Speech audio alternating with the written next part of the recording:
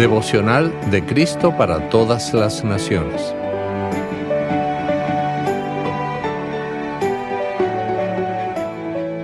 ...2 de septiembre... Guía turístico...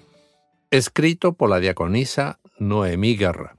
El texto bíblico para hoy lo encontramos en Lucas, capítulo 14, versículos 25 a 27, donde dice: Jesús se volvió a ellos y les dijo: Si alguno viene a mí y no renuncia a su padre y a su madre, ni a su mujer y sus hijos, ni a sus hermanos y hermanas, y ni siquiera a su propia vida, no puede ser mi discípulo. Y el que no toma su cruz y me sigue, no puede ser mi discípulo.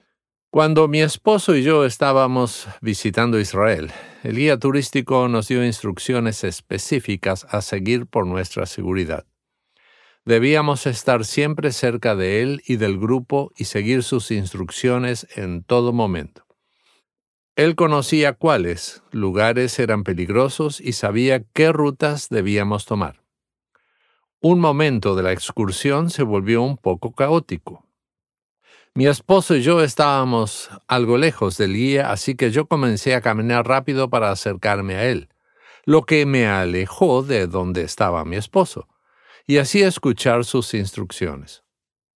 Cuando Jesús nos dice que debemos renunciar a nuestra familia para ser sus discípulos, no nos está diciendo que seamos crueles con ellos, sino que debemos amarlo a Él primero, estar cerca de Él para escuchar sus instrucciones y recibir su protección. Jesús es, por así decirlo, nuestro guía turístico en esta tierra. En su palabra, Él nos da instrucciones específicas que debemos seguir por nuestro propio bien. Nadie más puede rescatarnos de los peligros del pecado y de la muerte eterna. Solamente Jesús. Él sabe cuáles lugares son peligrosos y cuáles rutas debemos tomar en nuestro camino en la tierra. Pero el discipulado y el camino de la cruz es imposible de lograr por nosotros mismos. Por eso, Cristo Jesús ha pagado el costo del discipulado por nosotros. Por su victoria en la cruz, somos libres. Jesús nos invita, entonces, a acercarnos a Él en libertad para escuchar sus instrucciones y guiar nuestra vida. Oremos.